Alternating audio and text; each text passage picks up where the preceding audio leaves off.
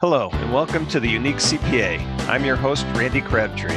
The goal of our show is to keep you at the forefront of the changing face of public accounting by having conversations with fascinating leaders and bringing you their stories, insights, and advice. The Unique CPA podcast is brought to you by Trimerit, the specialty tax professionals. Today, our guest is Eric Solbakken.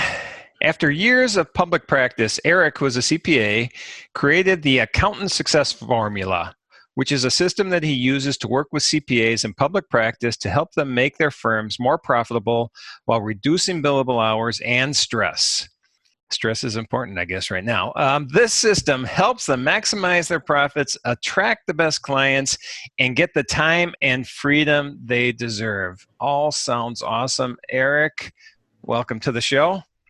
Thanks for having me on, Randy. I'm looking forward to this. It's going to be fun. Yeah, I think it'll be fun too. I've talked to you a little bit a couple of weeks ago. It was probably a month ago or so, and it was real intriguing to me.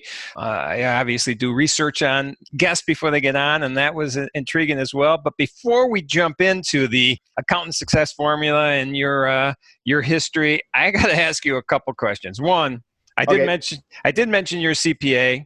I did not mention you were in Canada. So CPA, pretty much, it's the same thing in Canada, right? But it just has different the initial stand for a different meaning or different words. Yeah. So, actually, in Canada, we used to have 3 different designations. We had chartered accountant, certified general accountant, and certified managerial accountant. I think those were the 3. They eventually adjusted it to call it CPA, which is chartered professional accountant. But it's like with anything global, now we're big more of a global brand, and being your neighbors to the north, it's CPA here and CPA down south. It's now everybody's a CPA, so we're all on the same playing field. But it's a professional accounting designation. Yep, yeah, that makes sense. And actually, technically, you said to the north, but in reality, where you are, you're pretty much even straight north. I mean, east west with the upper part of Washington, aren't you? Or am I? Yeah, technically, I'm actually south of the 49th parallel. Okay. It's actually I'm Vancouver Island, which is just in the Puget Sound. So whenever anybody asks me where I'm from, when it's someone in the U.S. says, "Where are you from?" I say, "Oh, the Puget Sound." Oh, they're, okay, I know where that is. Yep. Right. Yeah, right. Yeah. So I was looking at, so that's the one thing I have to ask you. We usually do a fun fact at the end of the show, and we will today too. But before we do that, I'm going to do my own personal fun fact question to you before we jump into it. So we're in, this is going to be released, I don't know, end of, sometime in September, let's say end of August even. We're all obviously in this strange time right now with pandemic and everything. And so we're all, at least in my household, finding things to do around the house, and binge watching different shows has been one of them. And one thing that I've heard, you know where I'm going to ask, aren't you? One thing I've heard about from a lot of people is Alone, a show on the History Channel. First off, are you familiar with it? No, I'm not. No, You're not.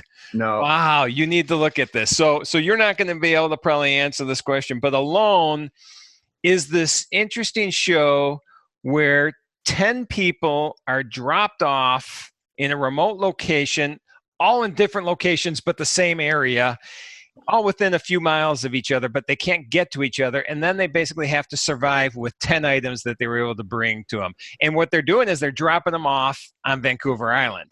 And I'm right now in the middle of the 2nd season. I think there's like 7 seasons right now. But I was going to ask you about a couple things from that, since you're not familiar with the show. Oh, 2 things. Okay. One, the Vancouver Island looks beautiful. I mean, it's amazing. And I'm not guessing. I know they're on the north of Vancouver Island. You're on the south, right? Yeah, we're south, but it's pretty well all the same.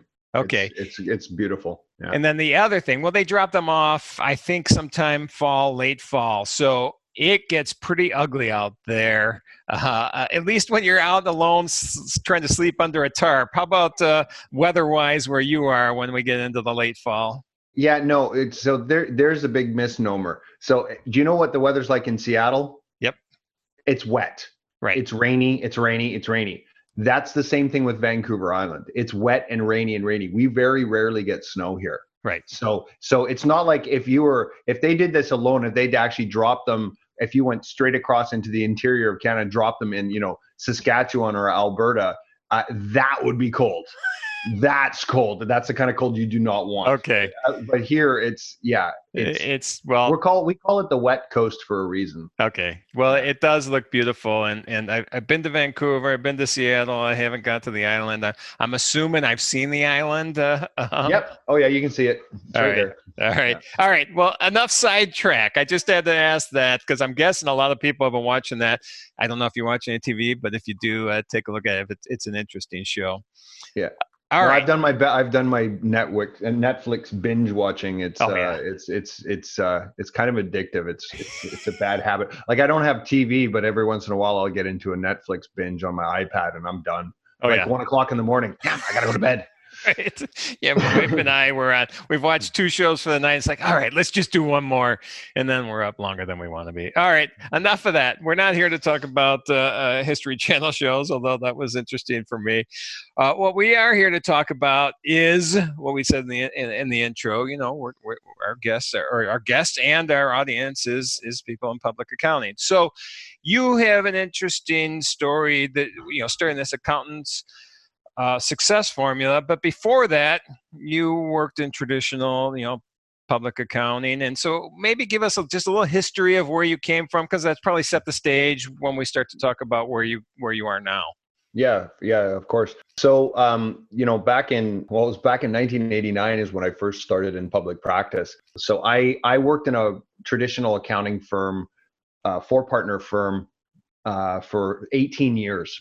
And I worked my way through the ranks. I articled, I took my courses. I got my CA designation at that time. I call it the CPA equivalent designation.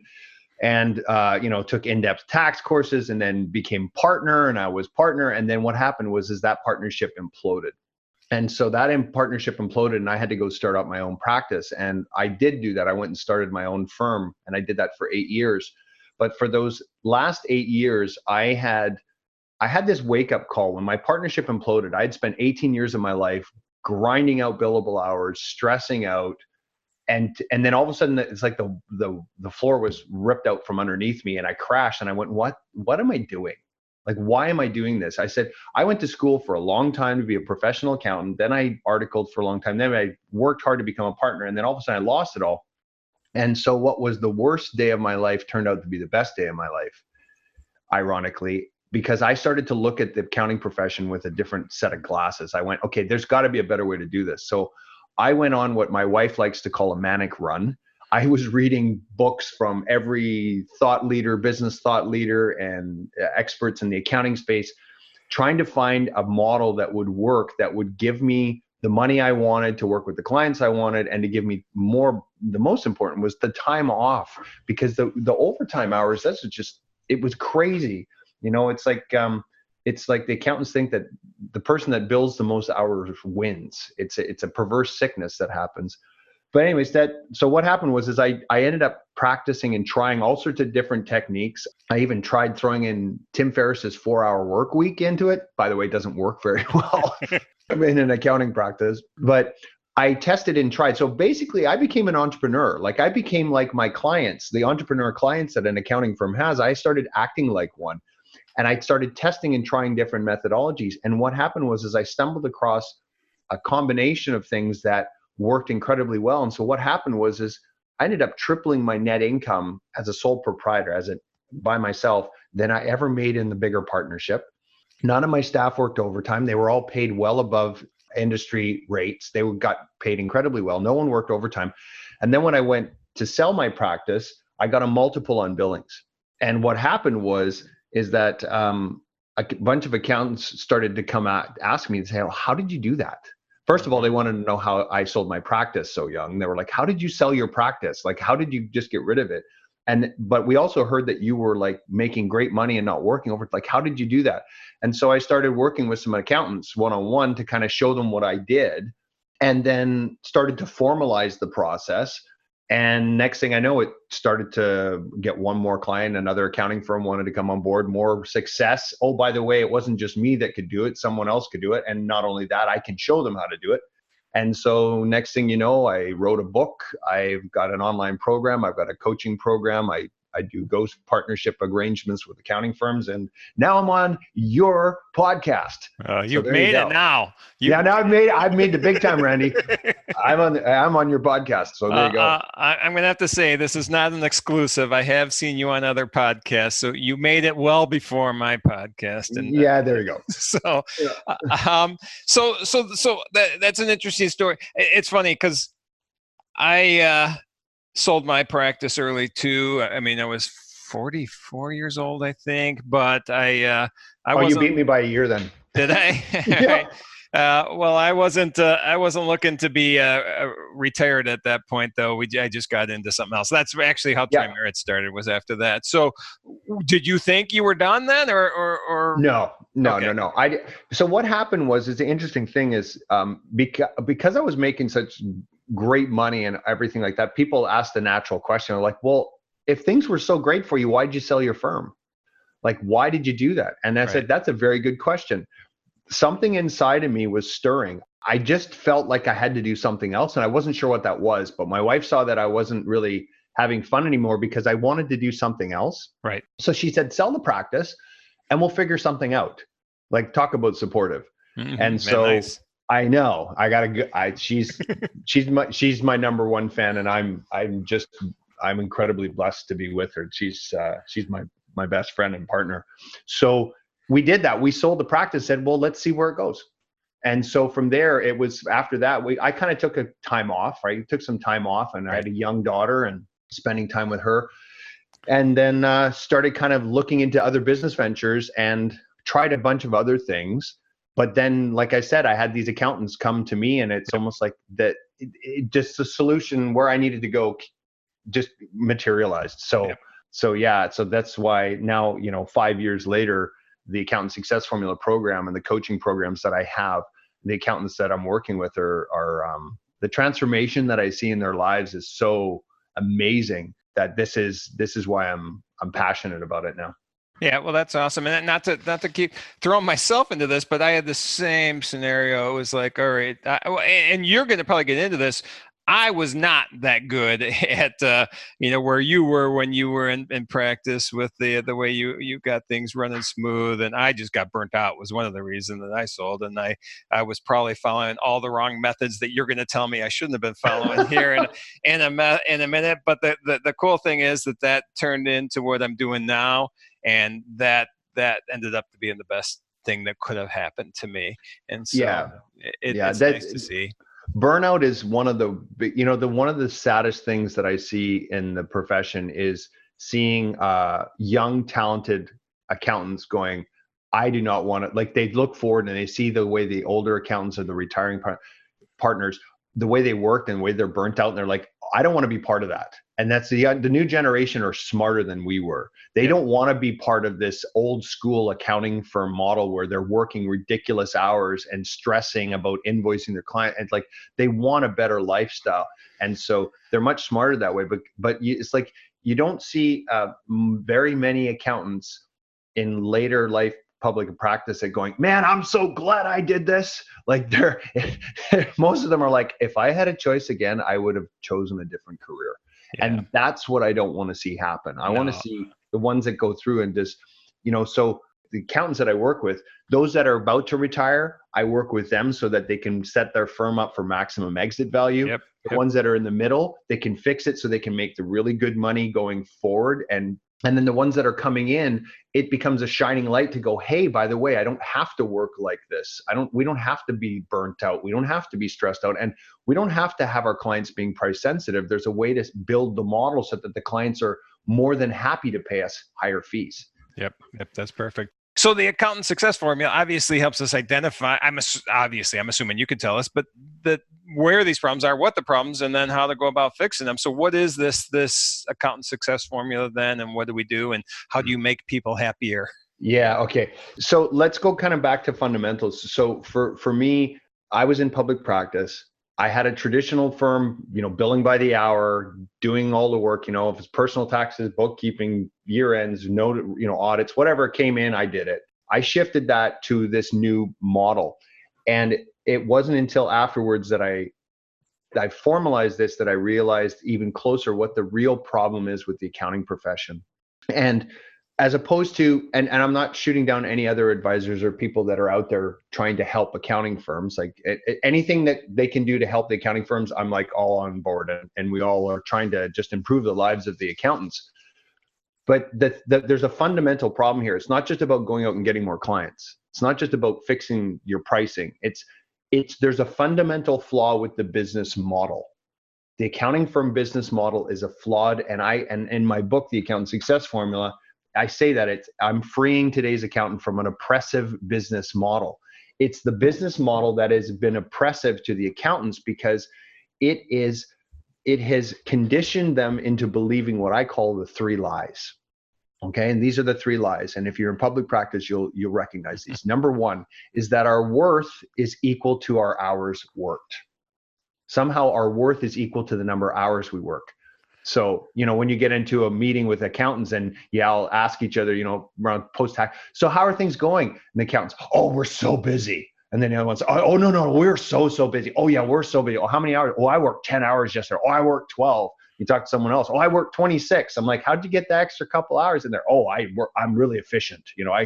Like it's like this badge of honor that somehow working more hours makes you more worthy as a person. And that's because we've been brainwashed into thinking the billable hour is this holy grail, and it becomes, we self-identify with it. And I could go down a complete rabbit hole on the psychoanalysis on that, but let's just leave it at that. Okay. Our worth is equal to how many hours we work, right? Number two is that our clients are naturally price sensitive to our services. So accountants just feel like, no, clients are just naturally price sensitive to our services, right? But they're not. We actually make them price sensitive by the way we have a conversation with them, by the way that we position our services, and by the way that we bill them. And we can talk about that a little bit more, but that's number two. And number three, the third lie that we believe in is that tax time just has to suck. Mm-hmm. Okay, so those are your three lies. Our worth is equal to how many hours we work. Our clients are naturally price sensitive to our services. And three, that tax time just has to suck. So you just described me during tax season before I got out of public accounting, or during my practice in general. So, okay, go on. Yeah, so we're having this podcast through Zoom call, so I can see Randy's head. He's like a bobblehead doll going, yep, yeah, right. And so anybody who's worked in public practice long enough knows that this is the case. And so there's this underlying. It's like we've been lied to by the profession. We've been conditioned to believe that this is just how things have to be. So with those three lies in place, I realized that we have to change that. There's got to be a way to change this model. And so it all comes down to, a lot of the things that I'll talk about, they'll be like, oh yeah, I've heard someone say this, or I heard someone say that. Oh yeah, I've heard Ron Baker talk about value pricing. I heard this person talk about that.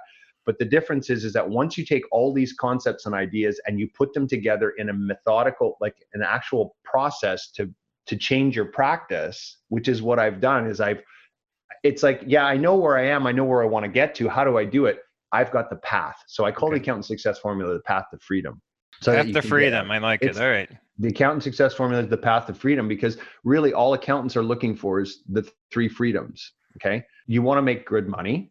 You want to work with clients who appreciate you, and you want to have free time from your practice. Yep. Right? Those are the three freedoms that you want. And so once you shift over to the Accountant Success Formula model, you get those three freedoms. All right. How do we get there? How do we get there? First thing we have to recognize is the fact that our billing model is flawed. The billable hour billing model is flawed. Okay. And so there's a whole bunch of research around it. The Ron Baker of the world and the Paul Dunn, and they're both mentors of mine. They this Firm of the Future. It was all about value pricing and getting away from the billable hour model. And the billable hour model is that oppressive, corrosive thread that makes us believe that our worth is equal to how many hours we work. And it's not what we do that matters. It's what the client receives. It's the value that they receive as opposed to what the input. So it's an input versus output approach. So we could go on for hours and hours on this. And I've got a free masterclass online for anybody who wants to go into more detail and see more of what I'm talking about and how to actually implement this, Randy. But the kicker here is, for me, just to kind of high level, is I got away from billable hour. I moved my clients to a subscription-based model where they were paying me a monthly set fee, okay, that I pulled from their bank account. And they had unlimited access to talk to me if they ever had a question. So they would know the price ahead of time, smoothed out their cash flow. They had unlimited access to me, and they could cancel at any time. And because I set up that model, they were willing to pay me a higher price. And so what I would do is I take a typical year end, like let's just talk a small business, small practitioner. Let's say you got a small year end, you got a corporate tax return, their personal tax return, and their financial statements, right? So kind of like a bread and butter client. Yep. If it was all encompassing, like say you paid $3,000 for all of that bundled together, just I'm picking a number, instead of $3,000 annually, and then if they ever called you, you had to try and bill them separately every time, I could shift that over. And I said, well, instead it'll be $400 a month, and you will do the tax returns, we'll do all that stuff. But if ever you have a question, you pick up the phone, you call me. Well, now we've gone from $3,000 to $4,800, and the clients would sign up in a heartbeat because they love the model. And so what also happened there is that I moved away from being just the compliance guy, just doing the compliance work, to actually being their trusted advisor, because they had easy access to me. Unlimited access, basically. Unlimited access. Right. With, of course, a caveat that if I ended up doing special projects, I had what's known as change orders. And that's where the Ron Baker and Paul Dunn model, and that's where their model comes in. So you do these special projects, but you price them ahead of time, and you value price them. It's value pricing. It's not how many hours it's going to take me to do this job. It's what is it worth? What is the job actually worth? And I show accountants how to actually value price things properly. Well, value pricing is become a big passion of mine. I promote it a lot when I do a lot of speaking out at firms and at conferences, and I'll always talk about the fact of how people should be value pricing. But I even am doing it wrong, because you corrected me last time we talked. So I've been educated by you in the last month already on how that. But maybe let's go into value pricing. Unless you wanted to go a different direction, you can go wherever you want. But no, here's the thing is, with value pricing, there's a concept here, and it's a really simple one. You ever watch The Price is Right? Yes. Okay. So what's the basic premise of The Price is Right? Well, to guess the closest to the price without going over. Exactly. That is value pricing. Okay. Yep. That's value pricing, is The Price is Right. Okay. And I'm talking old school Bob Barker here. Okay. Right. That's where I'm going here. I'm not current. I'm talking Bob Barker stuff. Bob Barker. Okay. You get closer to the price without going over. So the concept here is that the value of a service, okay, no one will pay more price than the value of the service. Correct? Because if the price goes over the value of the service in their mind, they won't pay, because they'll be going backwards. Because I'm not going to pay more for something that I think the value is, but I will pay the price up to almost to the value of what I perceive it to be. And this is where the mindset needs to shift around is, what is the value to the client? Beauty is in the eye of the beholder. Value is just the same. Each client assumes the value to be different than the next client. So if, like we talked about a little bit earlier, if all of a sudden I did 5 minutes of work for you, and you took that result, and I talked to you for 5 minutes, gave you a tip, which I'm going to do for the value pricing. We'll talk about it offline. We're going to talk about the value pricing for your business model, right? So right. I'll have a 5-minute conversation to you, change your thought process. You could take that idea that I gave you, and it could make you $5 million. Yeah. Or I could have a conversation with you for 5 minutes, give that to you, and it's useless, and you wouldn't, or it makes you $5. Right. Okay, so how come my 5 minutes of time should be charged out the same for the $5 result versus the $5 million result? Right. It makes no sense. Right. Yep. And here's the problem, is that the accountants have been brainwashed into thinking that their value is based on the time they spend with the client, and it's not. It's the value that the client receives. And that the problem is that accountants have never been shown how to have the right conversation with the client, so that the client really appreciates the value, because the accountants are busy talking about the technical things that they have to do, all the stuff that they do, as opposed to the transformation that the client's going to actually receive. If you take the time at the front end to have what I call the adult conversation with a client and work out what the value is and agree to the price, so the price and the value are in alignment, and then go forward and do the work. If you have that adult conversation at the front end, you will capture that value. Your prices will naturally be higher than they ever would in a billable hour model. But it's having the right conversation with the client so that they perceive the value. Right. So you're educating them on the value that you're giving them, the results that they're going to get in the discussion with you. And the best part is when the methodology that I use, it's not a sleazy, salesy pitch, because accountants don't like to sell. I don't like to sell. I'm an accountant. I don't like sales. It's having the right conversation so the client actually talks themselves into the value. So it's having the right conversation where the client finally goes, oh my God, yeah, this is my pain point. Can you take this away from me? I'm like, yeah, I can fix that. I'll take away that. What else do you want to accomplish? Well, I want to accomplish this and this and this in my life. Okay, well, we're going to do this, this, and this and get you there. I said, if I can get you to this point and take away this pain, is it worth X? And they go, yes. And I said, well, then there's the price. Let's go. All right. And that's part of this program that you educate the accountants on how to have that discussion.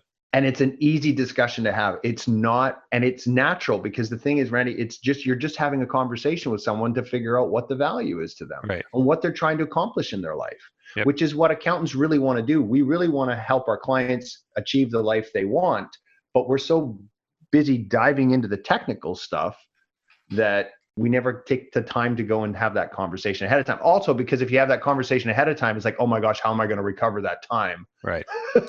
So speaking of time then, and not to get back on the time, but just so one thing, when you're having that discussion, you're coming up with the value. How do you know, and I don't want to equate it to time, but how do you know you're going to, if we still kept track of time, how do you know you're going to do better off? What if I undervalue that? What if I end up spending so much more time than I expected? I'm obviously you're training people on how to be smart on the value billing end of things. Okay. But so I understand that. So, and we could go down a big rabbit hole here. So I'm going to try and keep it as high level as possible. Sure. But here's the thing. Every accountant's in business. And so we're in business. And what is your business model? Your business model is, here's how much revenue I bring in, minus the expenses, gives me my net income. Oh, that's unique. Isn't it unique? It's incredible. But the problem with accountants is that when we're analyzing billable hours by file, we are not having one business. We are having 300 businesses or 500 businesses, and they all make money or lose money in our mind. So we're having this imaginary conversation with ourselves that, oh my God, I lost money on this client. Oh my God, I made money on this client. When it has no relevance to the overall business. The business is, you have X amount of revenue. What kind of resources do you need to apply to that revenue model to actually make your net income? So I work everything backwards with the accountant, say, let's bring in X amount of clients at this price point, gives you X revenue. And how much resource do you need to apply to that revenue model to give you the net income? And when you start looking at it, the modeling that you do in your practice flips its head upside down. So let's talk about a traditional accounting firm. From a revenue model to a net income position, from the national firm level, national firm partners, on average, their revenue model, what do you think their net income percentage is? Oh. Like what they take on a bill, like if you had a book of $1 million, what would your percentage take home be? I'm too far out of public accounting. You got to answer that for me. 20%. Okay.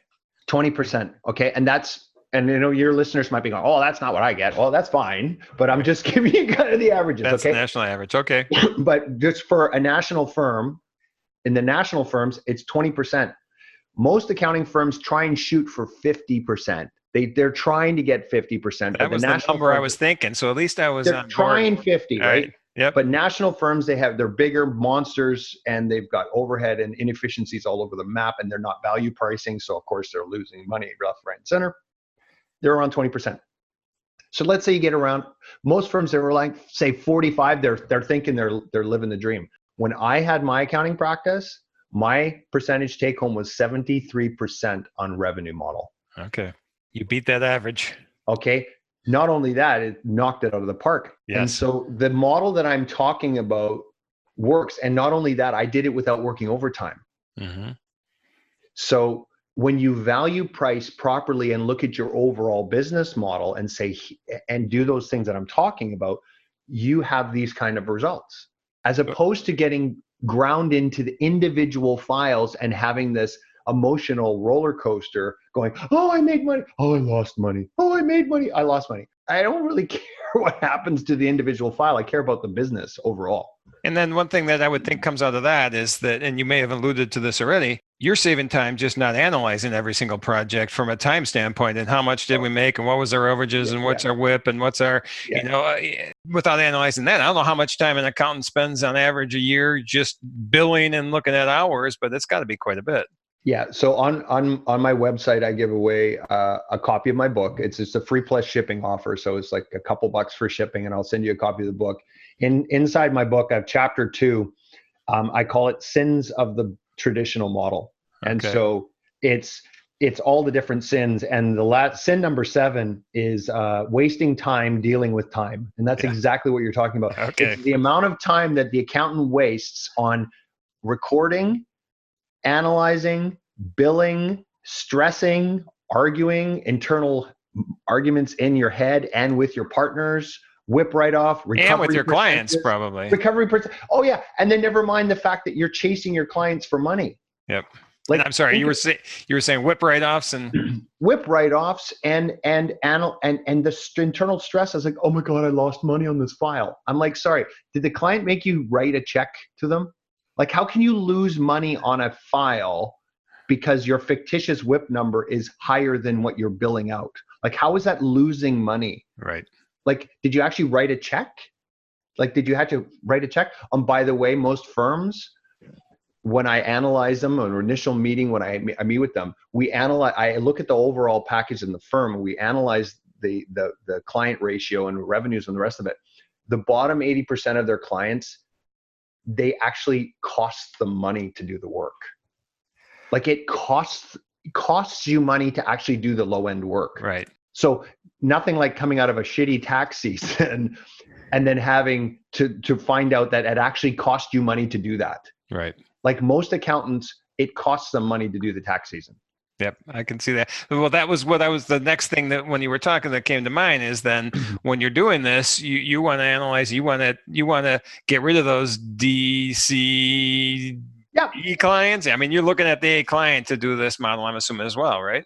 Yeah, well, of course, but the thing is, it's not all about just getting all these top level clients. Like, right. I take firms and we do a transition to the shall we call it the utopian model, the way you want to build your firm and what you want it to look like.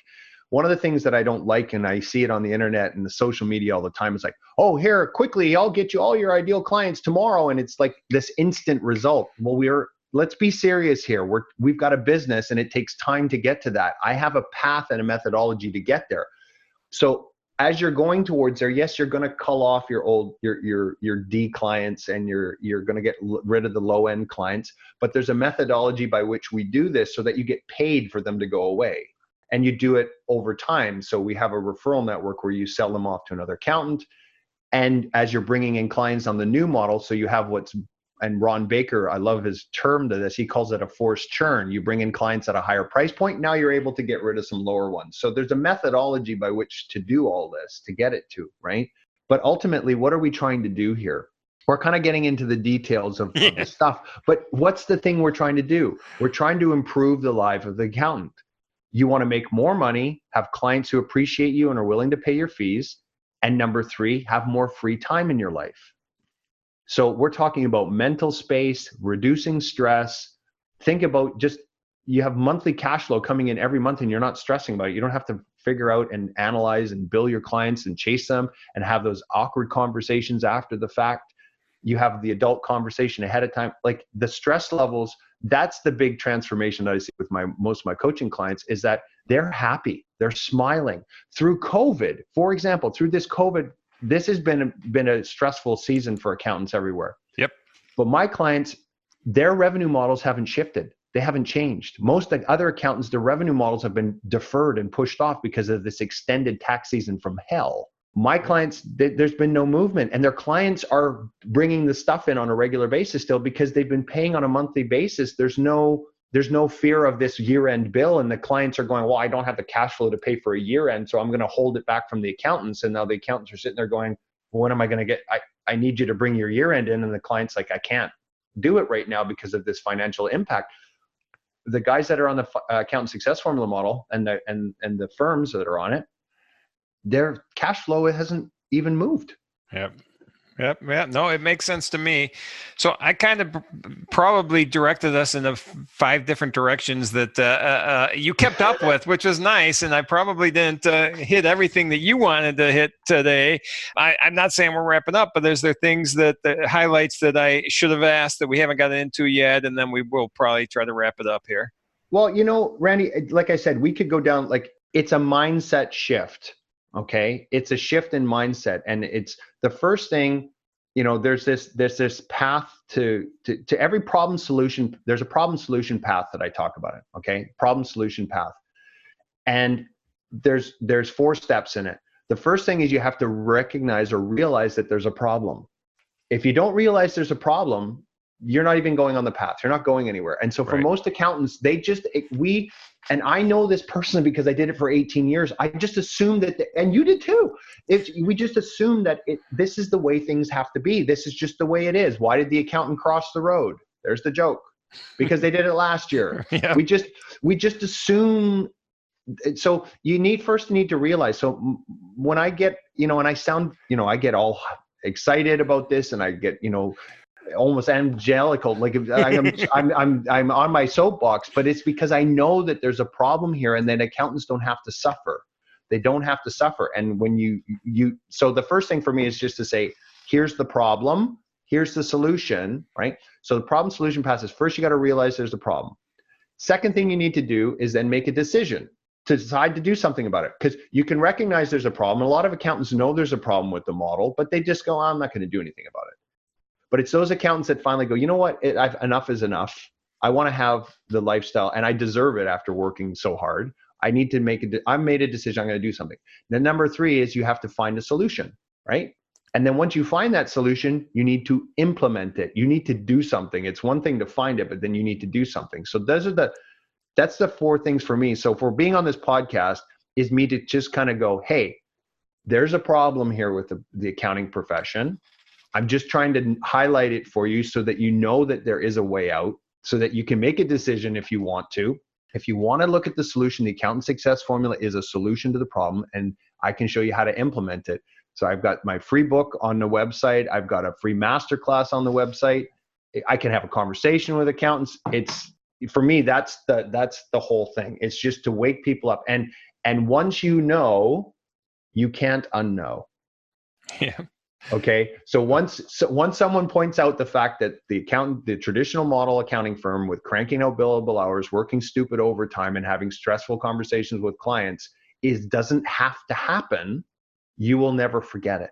Yep. I can vouch for that. I've changed in my new profession, the way that we do things and the way we look at our services. So I'm not fully educated on your plans right now, but I feel like I've gotten at least partway there. So yeah, well, and here's the thing, Randy. I mean, what are we all trying to do? Our clients are doing the same. Okay. We're trying to build a life for ourselves. And so the reason why we went to school and the reason why we work hard is because we're trying to build a life for ourselves that we're happy with. And if we're not happy, if we're not making the money we want, if we're not working with the clients that we want, we're not having the free time to go and spend it the way we want to, then let's change it. And that's what this is about. It's about the 3 freedoms: money, clients, and time. Those are the 3 things that every entrepreneur is after. And every accountant is also an entrepreneur, whether they know it or not.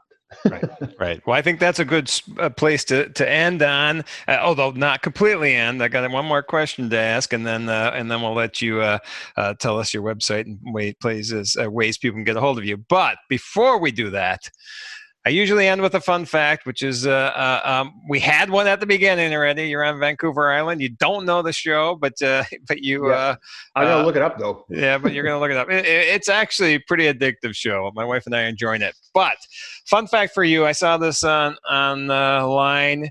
You are a drummer and a lead singer in an 80s heavy metal band. Is that correct? Oh, yeah. Well, yes, completely.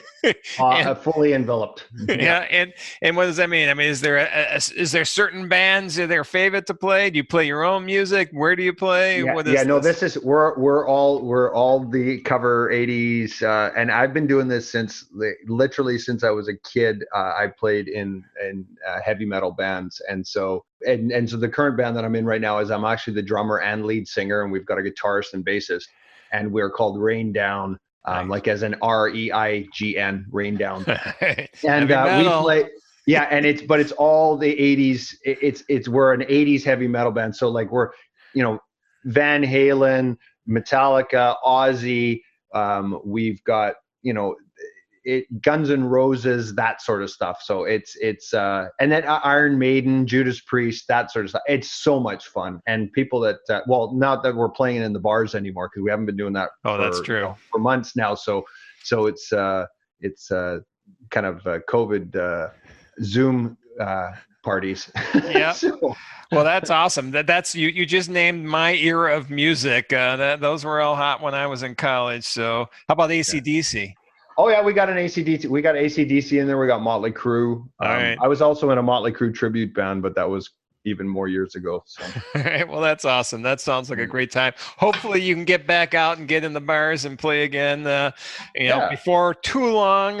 We'll see what happens. But I appreciate you being on. It's very interesting. I find it informative myself. If anybody else finds it informative and wants to know how to get a hold of you, websites, what's the best place? Well, there's the accountantsuccessformula.com.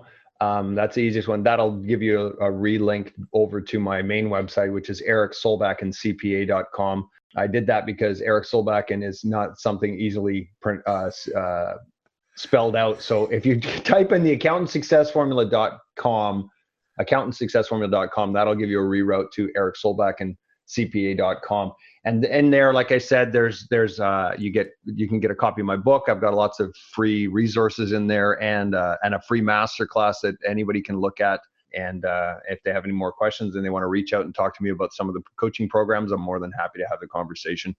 Well, that's awesome. That's great. And just to clarify, accountant or yes, and that's on the end. So accountant success formula. Yeah, because I always wanted to say accountant's success formula. So accountant, got it. So everybody be aware of that. Eric, it was great to have you on. I appreciate it. When travel resumes for me, which I'm having withdrawals right now, but I'm going to not be traveling.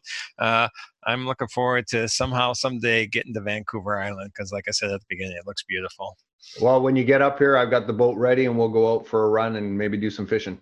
That'd be awesome. Thank you for joining us today, and you can find all the links and show notes for today's episode, as well as more about Tri-Merit at theuniquecpa.com. Remember to subscribe and join us for our next episode, where we'll be going beyond compliance into forging new pathways of delivering value to clients, diversifying your revenue streams, and leading-edge management techniques and styles.